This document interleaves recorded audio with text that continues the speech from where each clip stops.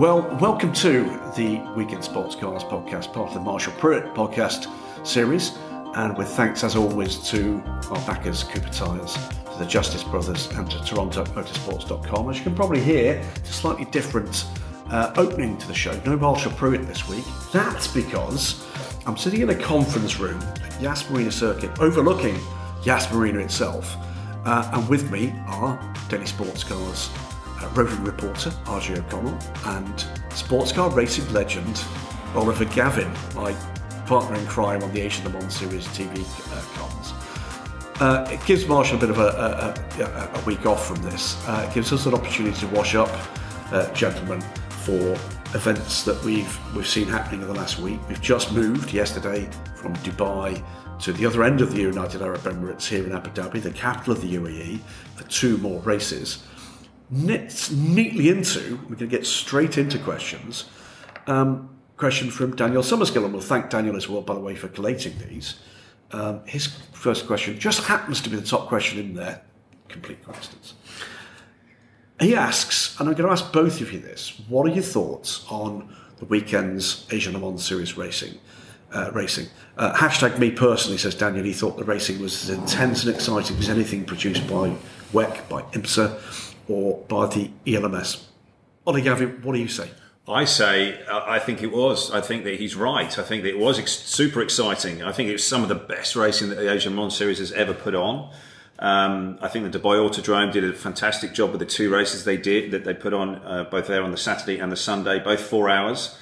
But the P2 class and the level of the teams, the level of the drivers, and also the way that they all went about that race there, both of the races, it was exciting, it was gripping, it had us on the edge of our seats throughout, and also, which we really love to see, is some real emerging talent in the P2 class. The likes of Kyffin Simpson, Nolan Seagull, Ion Given, all of those guys really did a fantastic job. But it was throughout the classes, there was really high levels, 46 cars on the grid. Yeah. All in all, I thought it was a spectacular weekend of racing. RJ, Ollie mentioned these emerging talents, but a couple of those guys you probably know more about than maybe Ollie and I do. But it was interesting, wasn't it, to see some of the established order, by which I mean the likes of Matthias Besch and Ben Hanley and Neil Jani, going head-to-head with these youngsters. We know, for instance, through Twitter, that none other than Chip Ganassi was watching one of his junior drivers, Kyffin Simpson. What did that add to you? This is your first time within the Asian Le Mans Series. Tell us a little bit about what it was like as a bystander, albeit a bystander with a pen and a laptop. Well, I will say I was very, very surprised by the high level of competition across all of the different categories of racing, because there are 3 different automatic entries into the centennial running of the 24 Hours of Le Mans that are up for grabs for every class champion, and that is what everybody is racing for. I'll admit, I was pleasantly surprised by the racing I saw in Dubai. And yes, GT right now is in a state where Walking Horse Motorsport are the favorites to win the championship, but in LMP2 and P3, I feel like it's anybody's game. And plus in GT, the balance of performance and the characteristics between Dubai and Abu Dhabi are so different, this whole table could get flipped on its head immediately. Completely agree. We saw this the last couple of years, our third year together here in the UAE. Yeah. Ollie, I know you've been looking forward to 10 days locked in a commentary box with me again. Amazing. Yeah, it's I know a highlight of you here. You tell me repeatedly, and I believe it. But we did see, RJ's right, we have seen the last couple of years 2 things. One is there is no reluctance of the powers that be here to play with balance of performance as the form of the cars emerge. Right. And we saw that, in fact, twice between the races at Dubai. And certainly no reluctance to do so between Dubai and here in the UAE. Do you expect to see another couple of changes? I do. I mean, I think that the BMW executed a fantastic race in the second race on the Sunday there in Dubai. And I think they got very lucky with the safety car. And so that maybe, again, flattered them, but they were still very strong. They were still right there at the front on pace. And so I think that we could well see an adjustment for the BMW. I think now with Mercedes, with Ferrari, Porsche was still a little way back, but McLaren came forward. Aston Martin were right there with a D-Station car. But boy, if they had some bad luck. We'll come to that in a minute. But just it's been unbelievable. a terrible week for the Aston Martin teams. But you're right, the teams were in amongst it, but principally with their pro drivers. Of course, but we did see some of the bronze drivers really stepping up and moving forward and growing in their confidence. You could see that once they'd done that first race and got that in the bag, let's say, and also that first race was very tricky because so much of it was in the dark due to the incident earlier on in the race, earlier on in the weekend, where the qualifying was delayed by some 2 hours due to a huge crash within the first 1.5 laps of the qualifying session. A terrible incident for the Dynamic team there.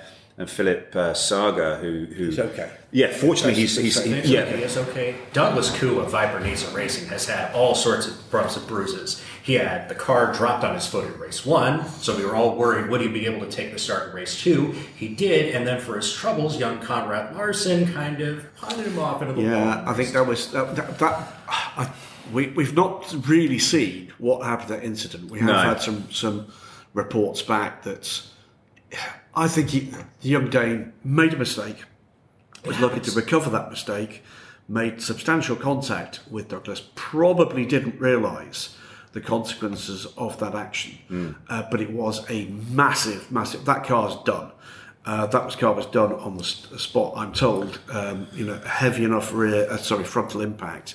Not only did it destroy the front end of the car, it destroyed the engine of that car. I mean, it looked really, really horrible. Tough, really horrible, and almost one of those ones you don't want to watch back or see. No, indeed. I mean, Douglas got out of the car, was clearly winded by it, and happy to report that he too is absolutely fine. That comes into, by the way, another question we're going to segue into from Corey at GTP Enjoyer. Do you think this amount of cars for the Asian Le Mans Series will be consistent? What other tracks could host a race? That knits into, by the way, questions from James Hewitt, amongst others, about what do we think a future Asian Le Mans Series Canada should look like. We had this discussion, didn't we? We had it with more than one group of people. 48 cars, and okay, we're not going to have 48 here with 1 or 2 or 3 now retirements from the series, withdrawals from the series with damage. It's a difficult success story to ignore. But the flip side of that is the heritage of this series. The reason for this series is the marketplace in Southeast Asia. But that's where COVID has given this a real kick in the backside, isn't it? LMP market effectively has died in Southeast Asia. There are 1 or 2 cars, but it's 1 or 2. Costs have gone up. The times and the certainty of logistics has gone up. I guess there's 2 questions. What should they do? And what would you like to see them do? Let's try that one on RJ for starters. What should they do? And is that different from what you would like to see? I think, as a fan of the sport, I love the setup here. I love that everything is compact. I love that, everything is very, very nice here. But as a spectator, I want to see the series re-expand its footprint. I want to see these cars tackle events like Suzuka and Fuji and Sepang and Bergman, terrifically underrated track. If it becomes possible logistically and financially, and I've talked to a number of the gentlemen drivers throughout this pack and say, if it is possible for us, we'd love to go back and expand our footprint. Okay, but you mentioned a lot of the key points, and this is where, Ollie, you're the motorsport professional, you've been within those teams that have got to deal with the realities, not of the enthusiasm behind it, but the financials behind it. That's the big one, isn't it? This is purely a Pro-Am championship this year. Yeah. Which means, that generally speaking, 1 or 2 of the 3 drivers are probably paying for the whole thing. And we've heard a variety of opinions on this to deal with the cost of taking cars to Japan, to Malaysia, and I agree with RJ. I'd love to see it back there. But is there as much of a point now to effectively transport a European grid to the other side of the planet? Yes, their enthusiasm can fuel that, but is that as practical a proposition now as it was 3 years ago. It's been a remarkably short time since this grid was at the Ben Motorsport Park. Can you genuinely see them being back?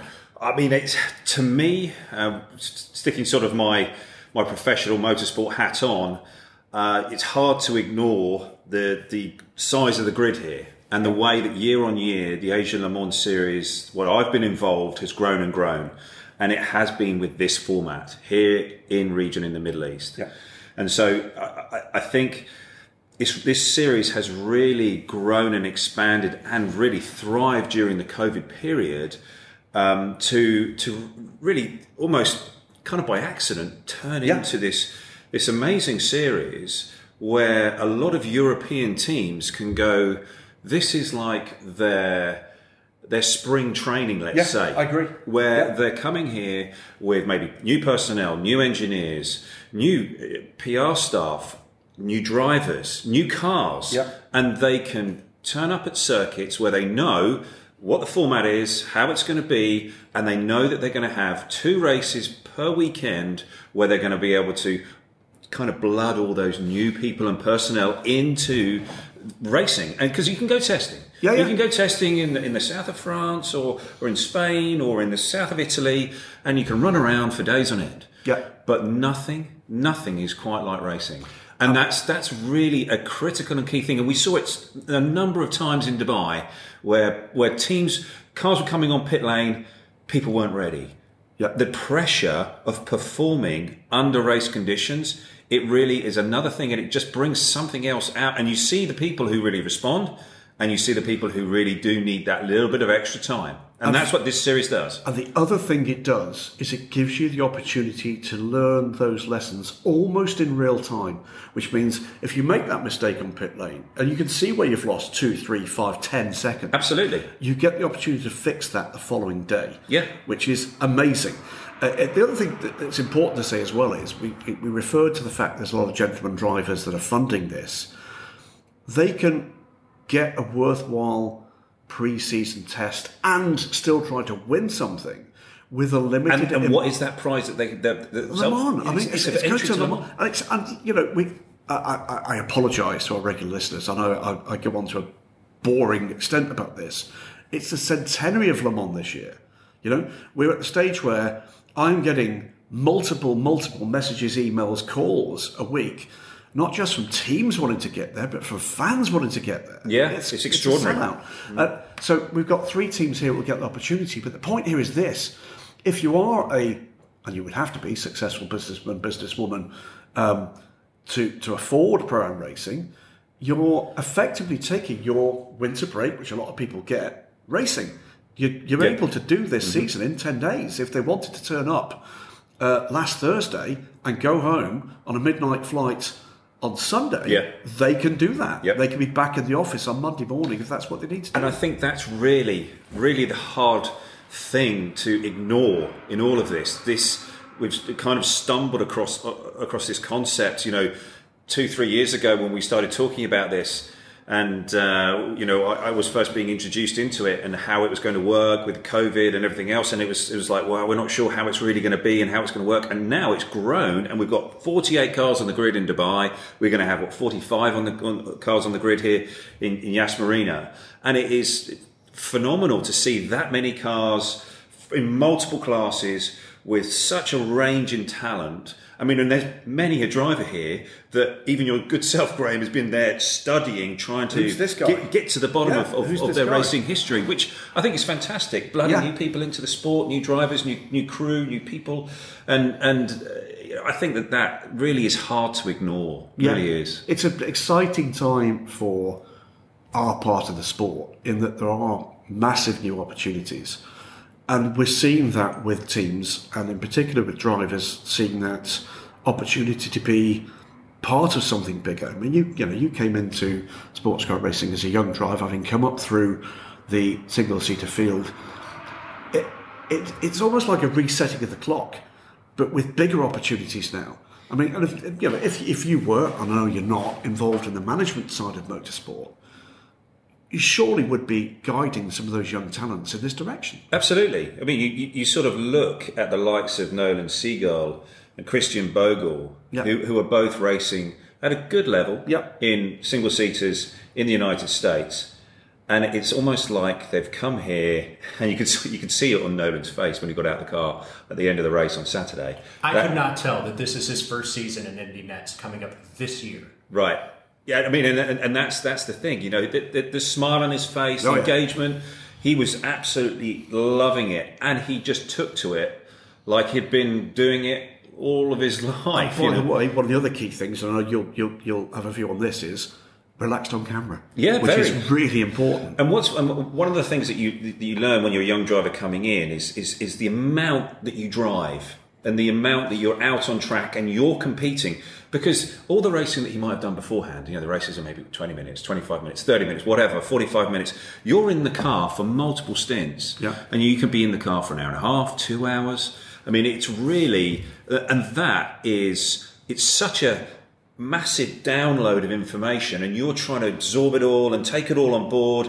As a driver, you're soaking it up like a sponge, and then the fantastic opportunity that this series gives you to then the very next day come back and compete in another 4-hour race and learn from all of those experiences you've had the night before. For me, that is fantastic. Yeah, I agree. You know, you mentioned Christian Bogle, RJ. He didn't have the easiest of races in race 1, got in the car at a really horrible time for your debut in racing, just as the sun was going down. None of the teams were expecting to race that long in the dark. He struggled, it's fair to say there, but he turned it around, didn't he, on the Sunday race? He did. He turned around in race 2 against a certain driver with recent Formula One experience, and you would never think that those drivers would be on the same level, especially after you watched race 1, but full marks to Christian Bogle for turning this around. He had a tough time in Indy NETs last year as well, but that's just building confidence for him. And Kyffin Simpson, race 1, my goodness, what a star. I mean, and he did, Kyffin Simpson. Yeah. I think he pretty much won the race for the 25 car and on the Saturday race. Yeah. I mean, his performance, at times he was 3 to 4 seconds a lap faster than anyone else. And when you're seeing that, you know, that's... you've got Formula One and WEC and Le Mans winning talent out there. Exactly. And so, you know, I was really hoping that we were going to be able to have, and maybe we're going to get that here this weekend in Yas Marina. We're going to get Kyffin Simpson, Ayunshin Gibbon, Nolan Seagull, and Malte Jakobsen all out there together, maybe with an Ollie Jarvis and a Paul di Resta, and all 6 of those guys going toe-to-toe, wheel-to-wheel. I mean, wouldn't that be amazing to watch? That would be, if we get that for the final race, for the championship, for an entry to Le Mans. Brilliant. And that would be the dream scenario. And we came closer to it in race 2. The fewer people had fewer problems. United Autosports changed their strategy. I think it's fair to say they would happily tell you, as would the 2 drivers. Yeah, I think United... Their 2 bronze drivers are amongst the least experienced in the class. Yeah, I think United might have been caught out a little bit with the safety car and the positioning on track and the way all that worked, particularly with what's happening with the 24 car as well, the Nielsen car, because they had to come in for that emergency stop, and all of those things really adds into the melting pot of how you have to work the strategy with these 4 hours, with the drivers, with the time stops that you have to do. I mean, I think it's fascinating to watch. It's kind of hard for us to keep up with it in the studio, but I mean, it adds just another dynamic. And I thought both races were spectacular. And that we spent the last 15 minutes talking about P2. And we've not. There's 2 other classes. Exactly. And 20 plus cars in a Stella GT3 class, which we had some amazing racing, albeit behind the rather dominant BMW. Yeah. And you know, I bow to the absolute talent Nicky the Cat Katzberg, and we'll explain why it's called the Cat repeatedly until it sticks. But there was some great racing behind that. We should move on because we're restricted in time here before the senior management of the Asia Le Mans Series, the ACO, need this room. Let's move on to a couple of other questions. And I'm going to give you a couple of general questions. I'm going to bring you in, though, Ollie, on one of them, which is to do with one of the stories we got at Daytona, which was the unveiling of a hugely important new race car. It's you've heard of them, a Corvette. I gather you call incorrectly on your side of the pond the Z06, but since it's an American car, we'll call it the Z06, not the Z06. It should be called GT3.R. But the question really here comes from Lance Snyder. Ollie, does it sound odd to hear customer racing and Corvette in the same sentence? And how much is it going to be a challenge to everybody behind that program that you know so well to design a car not around the otherworldly talent that you and your colleagues at Corvette Racing, because you are indeed a sports car racing legend, have, or just as he says, any old schmo? That's slightly, but you know what I mean? But it is a different thing. Generally speaking, a GT3 car, he's quite right, is designed around making it as easy as possible to adapt for someone with less than professional skill levels. No doubt. And this is something that everybody at GM Racing and Corvette Racing and Pratt & Miller have really been extremely focused on over the last number of years. And I think they've done a spectacular job. I think that the car looks amazing. And I know that that they are now working through a process of trying to decide where those first cars are going to go and decide on, you know, who's going to be running what in which championship. And then as they go through 2024 and then into 2025, I think there are going to be more cars that come through and onto the grid. But yes, it is odd to hear them talking about customer racing, but I think it's fantastic, and it's something that I know they've been looking at for a number of years, and it's something that they are embracing. There are challenges, no doubt, and the mindset of just running a pro team in IMSA, 2 cars, which then each year you then run at Le Mans as a 2-car entry. That was done year after year after year, and I drove for the team for 20 years, and that was pretty much the process that we went through each year. You've been to them? Well, just once or twice. And so to have that ingrained for that amount of time, and then switch over to having a customer program, it is going to take some adjustment and some change in approach, which Laura and Christy and others there at GM Racing are really working through and doing a fine job in doing that, as well as the guys at Corvette Racing and Pratt & Miller. And it must be, you know, for you, beyond the professional level, you're still a massive enthusiast of the sport, and you know, I can sense your excitement in getting this exciting new platform into GT3 racing and into this Pro-Am format, as well as a Pro format, of course, in IMSA. Yeah. We're talking, of course, about the Ford Mustang. I know that's but putting aside that part of it, the GTD Pro battle to come in IMSA, with, we know, 2 cars for Corvette, and we know 2 cars for Ford, 2 with the big 3, traditional big 3, plus everybody else into the mix, and with new machinery already on track for a number of the manufacturers, and at least one more to come with Toyota/Lexus. We'll wait for them to tell us what they're going to be doing with it. GTD Pro, what do we think? Is that going to mature in 2024? I really hope so. I really hope it does. I mean, I think pro racing with GT3 cars, I think, is something special. I think that yes, of course, we've got GTP Hypercar now, which ACO Rules Racing, they're looking to be the top pro racing class. And if you're going to go pro racing with a factory operation, that's where it seems they want you to go. But I think that GT3 racing machinery and pro racing, so GTD Pro in the US, in IMSA, on all those fantastic US tracks, which I spent so many years racing on, it is mouth-watering. It's really something special. And it's something that I think all the teams who are in GTD Pro will relish. And you know, you can look at the driver lineups and the rosters, and whether that is with Ferrari or Porsche or with Mercedes or with Lexus or with Corvette, and they all want to race against one another. They all want to compete with the pro teams, the very highest group of people, qualified people, skilled people. To really go toe to toe with the very best strategy, the best setups on the car, and you know, no doubt it's something very, very special. But I think what's also really exciting, and what I'm genuinely excited about as well, is for people that bronze driver being able to also get their hands on the same machinery and race in GTD or a race in the WEC and at Le Mans in that same machinery. I think that is very special. That's one exciting prospect. I'm going to turn to RJ to ask his first thoughts on another story that emerged from the Rolex 24. And that, of course, is the development of the NASCAR Garage 56 Corvette Z L1. The Camaro. I keep saying Corvette because it just rolls off the tongue, doesn't it? It's the Camaro, of course. Should have remembered that from the film we did here last year with the Camaro pace cars we've got here.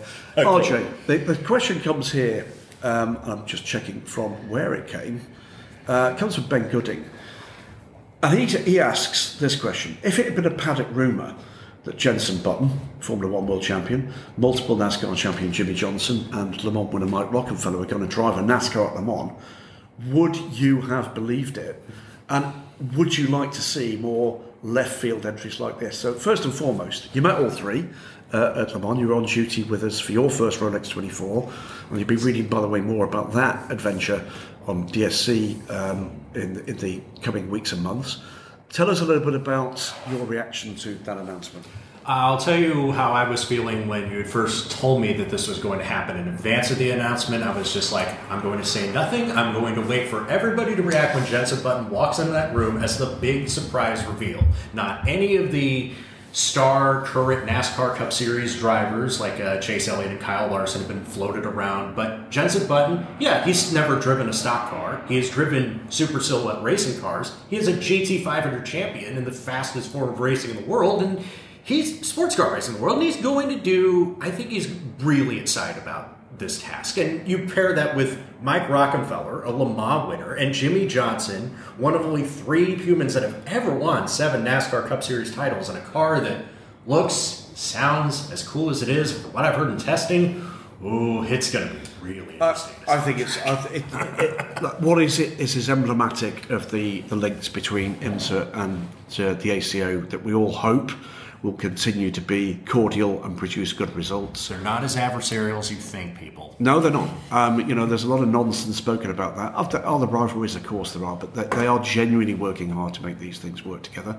It went into testing at Daytona a couple of days after the Rolex 24, tested back to back actually with the new Corvette, passed it on track, I gather, a couple of times, which is impressive in itself.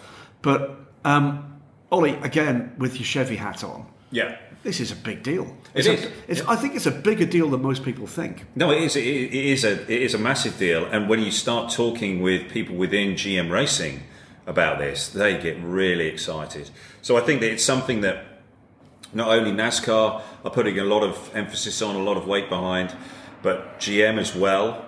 And of course Chevrolet, and I think it's super exciting to have Jenson Button, Jimmy Johnson, and Mike Rockenfeller, who is an ex-teammate of mine, and he's a super guy, one of the nicest guys in the paddock, and I've got a lot of time for Mike. I mean, he's worked really hard with that group, and that speaks highly of you as well. Well, yeah, of course,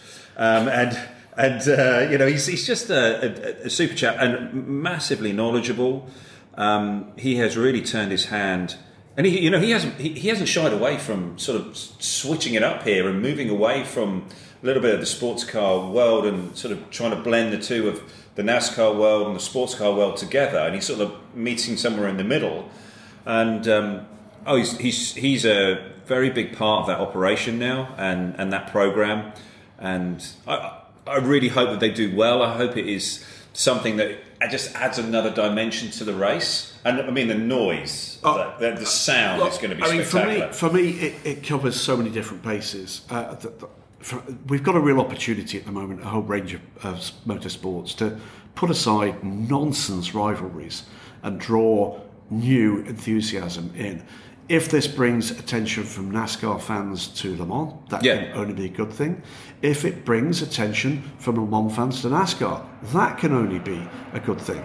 You know what? There's space for absolutely everybody. So well done to absolutely everybody, from Chevy, from Goodyear involved in this one. John Doonan, who is the programme director here, and the guys at Hendrick Motorsport and all of those guys. It certainly was a news story that went like a mini tsunami through the paddock once Jensen was recognised as actually being there. So can't wait to see how that actually all pans out with driver changes that will be made through the window, as they would be in a regular stock car. The first time I can remember, probably since the last time stock cars were there, we could have headlights on a NASCAR. Yeah, and their driver coach. Do you know who their driver coach is? Jordan Taylor. Coach Taylor. That's. He even turned up at the test. I saw the coach with that T-shirt. Coach. I think we're going to see some pretty special social media in that regard. Jordan is spectacular at that, and he never shies away from the creative juices flowing. As for the left field entries, the economies of scale, of course, come into play here. But yes, I also think if this is a breakthrough programme, not in terms of the performance of the car, we'll wait and see, but in terms of the impact that makes, I hope other people do watch. I hope other people do watch and see there are opportunities here to get attention and to do things that are just a little bit left field, and to gather that enthusiasm that may not be about just winning the race, but the taking part and the opportunities that offers. We've said it before. I go back probably to the programme that Zach Brown put together for Fernando Alonso as being a breakthrough moment to prick that bubble, and it really was a bubble, that you can do something other than be a sports car driver or be a Formula One driver or be an IndyCar driver. And we're seeing, I think, more and more and more people seeing those opportunities and enjoying them. And I think if they're in a place that they can explain how much they're enjoying them and why, there's no bad thing there. We're going to finish up by running through just one or two more of the questions, and I'll take those guys as we're running out of time. At some point, a French guy is going to knock on this door. Some questions about a couple of the hypercar programs. One question about the balanced performance, and is it too prescriptive about things like stint lengths? For the technical side, I'm going to wait till we've got MP back on the pod in the next week or two. Yes, there is a searingly complex set of regulations around virtual fuel tank, etc. But quick one for you, Ollie. Did that spoil the race at the end of Daytona? No, absolutely not. I thought it was something spectacular. Of course, they're sitting there and they've got to think about how they're using their energy. And there was a couple of little warnings there. I think the Acura had towards the end, and it was overusing.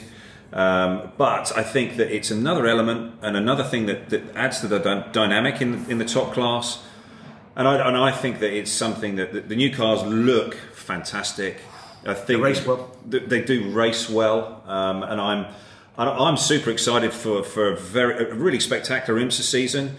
But then once the WEC season starts and we get that to Le Mans, I think that's going to be really something else. And I think that we are going to see certain cars performing differently under different conditions and different racetracks. Because no doubt, the big one that all these manufacturers are aiming for is Le Mans. Yep. That's the one that carries the most kudos, the most weight, and there will be, I'm sure, many a manufacturer keeping their powder dry just for that. Yeah. Brian Terps chimes in with something on that, is effectively what level of confidence we've got about the BOP between the GTP cars, the hypercars, with the LMH cars coming in for WEC. I think the answer there, Ryan, is there was no shortage of the ACO tech guys at Daytona. They'll have been learning, they'll have been getting the data. There's an open exchange of data between the two bodies.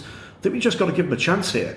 They'll have got access to the data of the team's testing, including Ferrari's recent tests at Sebring. Let's a bit of hashtag wait and see with that one. IMSA has shown that they can do what they've got at Daytona at least. Now let's allow the ACO guys a bit of breathing space to get on with what is a seriously difficult task. And let's not pick holes in that task. Let's give them time for this thing to mature. No doubt. The important thing is this beds in through this season that's coming and before Le Mans to get to the stage where this thing can mature moving forward with even more cars to come.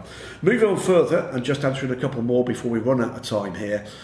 Questions about from Gustavo Bamba, who was asking about progress of Visotto Fraschini, any chance of selected rounds in 23 before a full season in 24. I think there is. I think there is going to be the opportunity to add a car for a couple of races at the very least.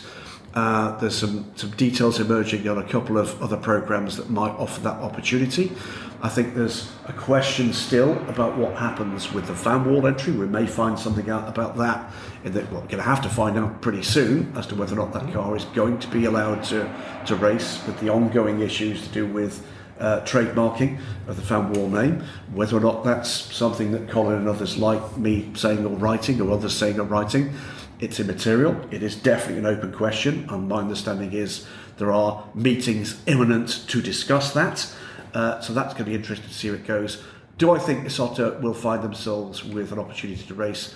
I sincerely hope so. It's clearly a serious programme, and by the way, I love the fact that they're being open with the progress of the build of that car at Michelotto. It clearly is the real deal, and can't wait to see whether or not they can transfer those lessons on track. Anything here to finish? Quick question from Sam Blunden. Can you see Phil Hansen driving an LMH, LMDH the next couple of years? We saw Phil in the reception area of the hotel here. He'd love to be. He's got the goods. He's got the goods. It's a matter of where is the programme.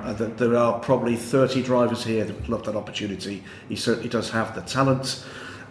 We've got a new hashtag, which thank you, you've introduced into, which is hashtag tear off, if you want to see what that's all about. Love a tear off. Every driver does. Ask quickly, we'll wrap it up with this, by the way, which is hopefully you've had a chance to grab a nice relaxing tear off.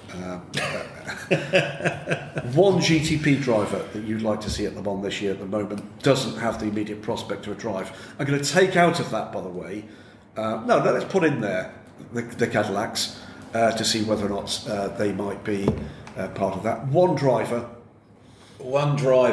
Golly, I'm trying to think now. You've really put me on the spot. RJ? There is one driver who immediately leaps off the page. Tom Blomqvist was sensational at Daytona. You don't need to tell me, some idiot with pink hair, to tell you about it, but Blomqvist is fantastic. He did do a fine job, I have to say. Yeah, let's go with Tom Blomqvist. We're going to wrap it there before someone raps on the door and tells us we've got to. Thank you so much to RJ O'Connell from Daily Sports Car, to Oliver Gavin, sports car racing legend, and from me, Graham Goodwin. Thanks again to Daniel Summerskill for putting these questions together, and thanks so much everybody for putting in such a variety of questions at late notice here. Thanks of course again to Cooper Tyres, to the Justice Brothers, and to TorontoMotorsports.com for their continued backing. This has been the Week in Sports Cars, part of the Marshall Brewing podcast from Yas Marina, literally Yas Marina. I don't mean we're in the water, but we're overlooking at the moment. We will be back with you, that will be MP and I, next week.